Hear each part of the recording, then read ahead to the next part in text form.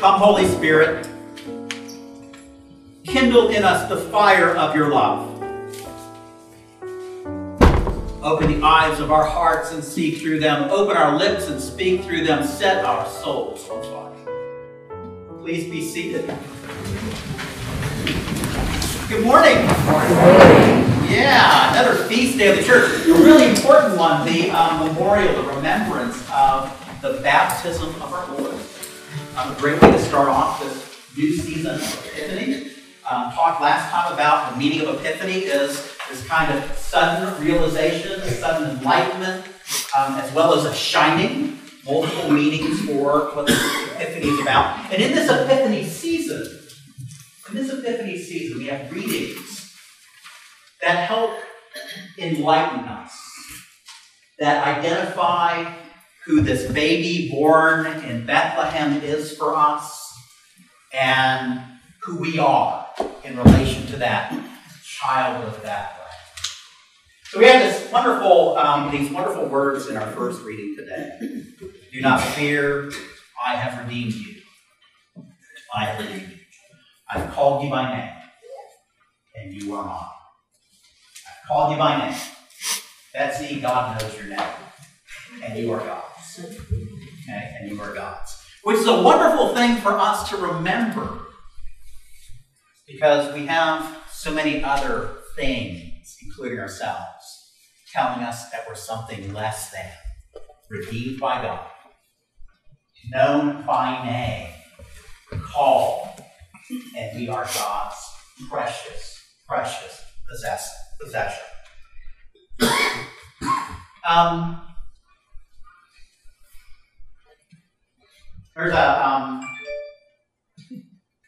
There was a recent incident of road rage. You ever hear about those? A road rage incident where somebody is kind of, something happened and this person was just livid. And, they were doing the Hawaiian hello sign. I won't flash that because we have young ones here. Okay? But the Hawaiian hello sign and just cursing and screaming and all this. And a police officer saw this road rage and stopped the person and didn't just give a warning, arrested them and took them to jail. And then let him kind of calm down for a little bit, and eventually went went to let him out, and the person was kind of stunned, like, well, you mean I actually had to go to jail for that? He goes, oh well, it was a misunderstanding. It was a case of mistaken identity.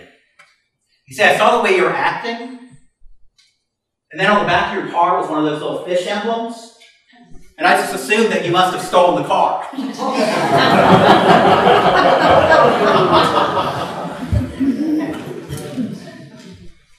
I created you, I redeemed you, I called you by name, you are mine. That is your identity. The challenge for us is to live out that identity, to remember who we are in this Epiphany season, to live out that identity. There was somebody was holding a party somewhere around here, and it's a beautiful place where we live, and it was an outdoor party, and this one particular fellow had too much to drink, and he wandered off from the party outside and went off into the woods, and next thing you know, he was lost. But he heard some voices as he kind of tried to find his way back to the party. He heard some voices, and I figured that must be where the party is, so kept going that way in his highly inebriated, stumbling self. And actually found his way down to a place where there was a group that had gathered down by the river. And he wasn't a real churchy person, so I didn't really understand what was going on here, but saw that there was somebody at this gathering that was standing in the river and thought, how am I going to get across that river, get back where I'm supposed to go? And said, maybe that guy standing, maybe his job, he's helping people get across the river, so I'll go see if he can help. This highly inebriated person comes stumbling in, and the person in the river, who of course is the minister of this baptism at the river thing going on, yells out to him, do you want to see Jesus? And the guy didn't really understand what that was, but he thought, well, if I'm going to get this guy to help me across the river, I should probably cooperate in what they're doing here. So he just said, yeah, sure. So the guy took him into the river, and he thinks the guy's going to help him walk across the river. And the next thing you know, he gets dumped in the water. Surprise! And here he is looking up out, from the water, looking up, and the guy pulls him back up and goes, "Did you see Jesus?" And the guy's stunned, right? He wasn't expecting that. Water's cold, he's got water up his nose, just kind of spits it out. And he said, "No." So in he goes again, second time. Holds him under a little bit longer. Pulls him out and asks him again, "Did you see Jesus this time?" And the guy's like, "Sorry, but no." "Well, let's do it one more time." And he dumps him in, and then he just holds him there until bubbles start coming out. Then he pulls the guy up, and he's coughing water out and spitting all this water out, blowing it out of his nose and everything. And the guy says, "Did you see Jesus that time?" He goes, "Before I answer, can I ask you a question first?" And the minister said, "Yeah, what's your question?" He goes, "Are you sure this is where he fell in?"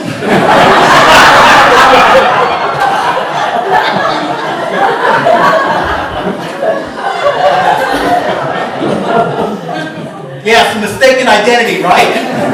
Mistaken identity. Yeah, people often confuse me with Brad Pitt and George Clooney. And I tell people, no, they're shorter than I am.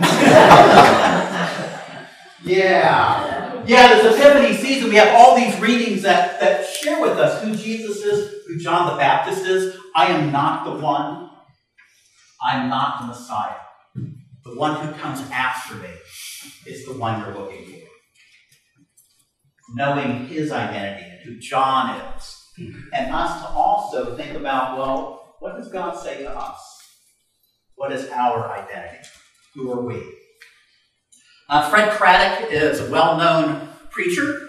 If you're traveling down towards Canton in Georgia, you pass a place called Cherry Log. There's the Craddock Center there, named after him. He's a well-known preacher, and he's a professor. There's a story that's told about him. He had come from Oklahoma to some kind of conference. And he and his wife are having breakfast in this small diner when some distinguished-looking guy with white hair walks in. And he goes around greeting people at their tables. "How are you doing this morning? How's your mama and them?" Right? Isn't that what Southerners do? How's your mama and them? Okay? And he's greeting these people and talking with them, and Fred and his wife see this, and Fred kind of confides in his wife, "Oh, I hope that guy doesn't come over here." Because he just, he had all this work that he was going to have to do, people to greet and all this. He just wanted a nice, quiet breakfast with his wife before all the business of this conference that he had come for. But the guy did come over, because he was going around and greeting everyone. Fred didn't know who this guy was.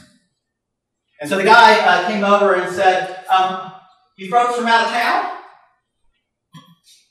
Like, "Yeah, we're from Oklahoma." "Oh, so what brings you here?" "Well, I'm a professor." "Oh, you're a professor. Well, what do you teach?" "I teach preaching. I'm a professor of homiletics," is what they call it, homiletics.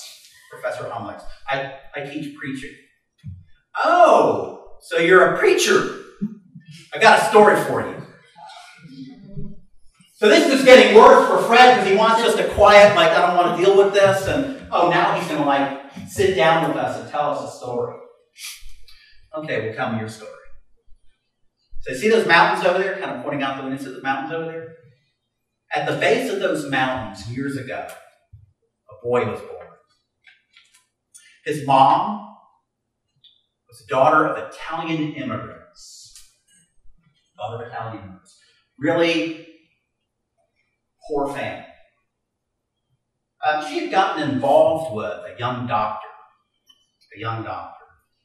and had a romantic occasion with this young doctor, and turned out that she had a baby on the way. The thing is, that doctor was already engaged. The doctor already had a fiance and a wedding planned. And although this woman that he had this encounter with was now carrying his child, he went and married his fiance, and this boy was born without his mom being married. Sometimes we say that's an illegitimate child, and then there's a B word that's used for that. Kind of a harsh thing that we say about children who are born out of wedlock. And that's what he was known as. This B child. This illegitimate child. And, children can be cruel. And so kids would taunt him with questions of, who's your daddy? Who's your daddy? Said he got in fights at school because he knew that kids were being mean to him. See, he knew who his father was. His mom told him, but he didn't live with his dad. His dad went off and married this other woman, had his own family. He was left with just his mom. Just his mom. But taunted by the other kids. Came to a point where at lunchtime he would sit by himself. He wouldn't want to be around the other kids.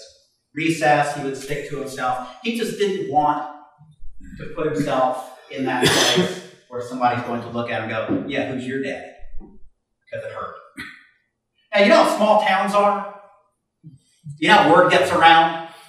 Everybody knows your business and you know theirs. It's really hard to keep things kind of undercover like that. Well, the whole town knew too. The whole town. And it really was hurtful to him that you go somewhere and you're by yourself and people just, innocently or not, say, hey son, who's your dad? A lot of us wouldn't have a problem telling people who our father is. But that hurt him. That hurt him. So he avoided going out places. He didn't want to go out into public. He didn't want to go to school. He didn't want to go to church. Because people who didn't know his story would innocently, yet still hurtfully, would ask him, hey son, what's your name? Who's your dad? Then he would have to explain that his dad married some other woman and his mom was raising him without his dad being present. It's a shameful thing, a hurtful thing for him. But one day there was a new preacher that came to that little church he was attending. He heard this preacher was a wonderful preacher and wanted to come check it out. And so what he decided was, I'm going to go to church. I'm going to take the chance that people asking me that painful question. I'm going to go. And so he waited until church started. So everybody's seated, facing this way, so they wouldn't see him come in the back.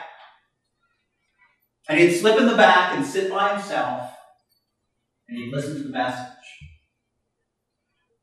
And then, before anybody else could engage him in anything, he'd get up and leave. Kind of like Episcopalians that leave right after they receive communion. What post-communion prayer, right? Because we're trying to beat the other people to the breakfast bar. Yeah, he was doing this. He was going to church. He would sit in the back, hear the message, and then leave before anybody else could grab him and go, well, who are you? What is your name? And who's your dad? You take off. So this guy with the white hair is coming throughout the story. He says, then the day came when things didn't quite work out so well. He wasn't able to escape. The message was just, so engaging that he kind of got lulled into this place of going, got pulled in and couldn't let go. And then, next thing you know, church is over and all the people are heading out the door. And he's trapped in this traffic. Now, I guess maybe a less polite young person might kind of just elbow their way through, panic time, shove and push, but just got stuck behind all these people. And running through his head is, oh no, I'm in trouble now. I'm in trouble now. Because somebody's going to go, well, who are you? And who's your daddy? Who's your daddy? So as he is in this kind of panicked state, he feels a hand come down on his shoulder.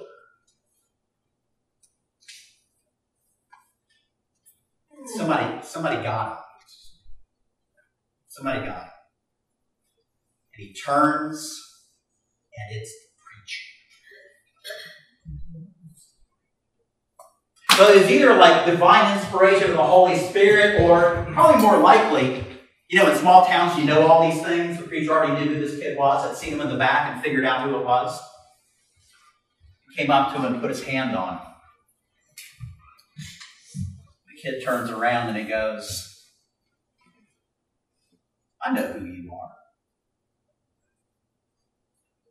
I know who you are. I see the family resemblance. You're the Son of God. You're the Son of God. I want you to get out there and claim your inheritance. And the man with the white hair said to Fred Craddock, now isn't that a great story? Isn't that great? Love that story. You like that story? And Fred goes, yeah, it's a pretty good story. I might just use that. The guy with the white hair turned and started walking away from the table. And a few steps turned around and says, that's my story. That's my story. I'm that child. Those words changed my life. I wouldn't have made it where I made it without hearing that day. And he left. Fred's going, wow, that's kind of amazing. That's his own personal story. And he apparently has become successful in some way that he thinks, right? Because somebody reminded him that you're not an illegitimate child. You're not a loser. You're not unworthy. You are a child of God. And you inherit everything that is his kingdom. Go out there and claim your birthright. It is all yours. It is all yours. So Fred was wondering, well, who is this person? So when the waiter or waitress came to his table, you know that guy? Oh, yeah, that's old Ben. Old Ben. Yeah, Ben Hooper, former governor of the state of Tennessee. Former governor of the state of Tennessee. In this Epiphany season, we learn not just who that child born in Bethlehem is, and what that child offers us as the Son of God. We hear these words today, his own Father speak to him. You are my beloved, with you I am well pleased. And that's a message for us as well in this Epiphany season and all the days of our lives. Each one of us are children of God. Let's go forth today boldly claiming our inheritance. Amen. Amen.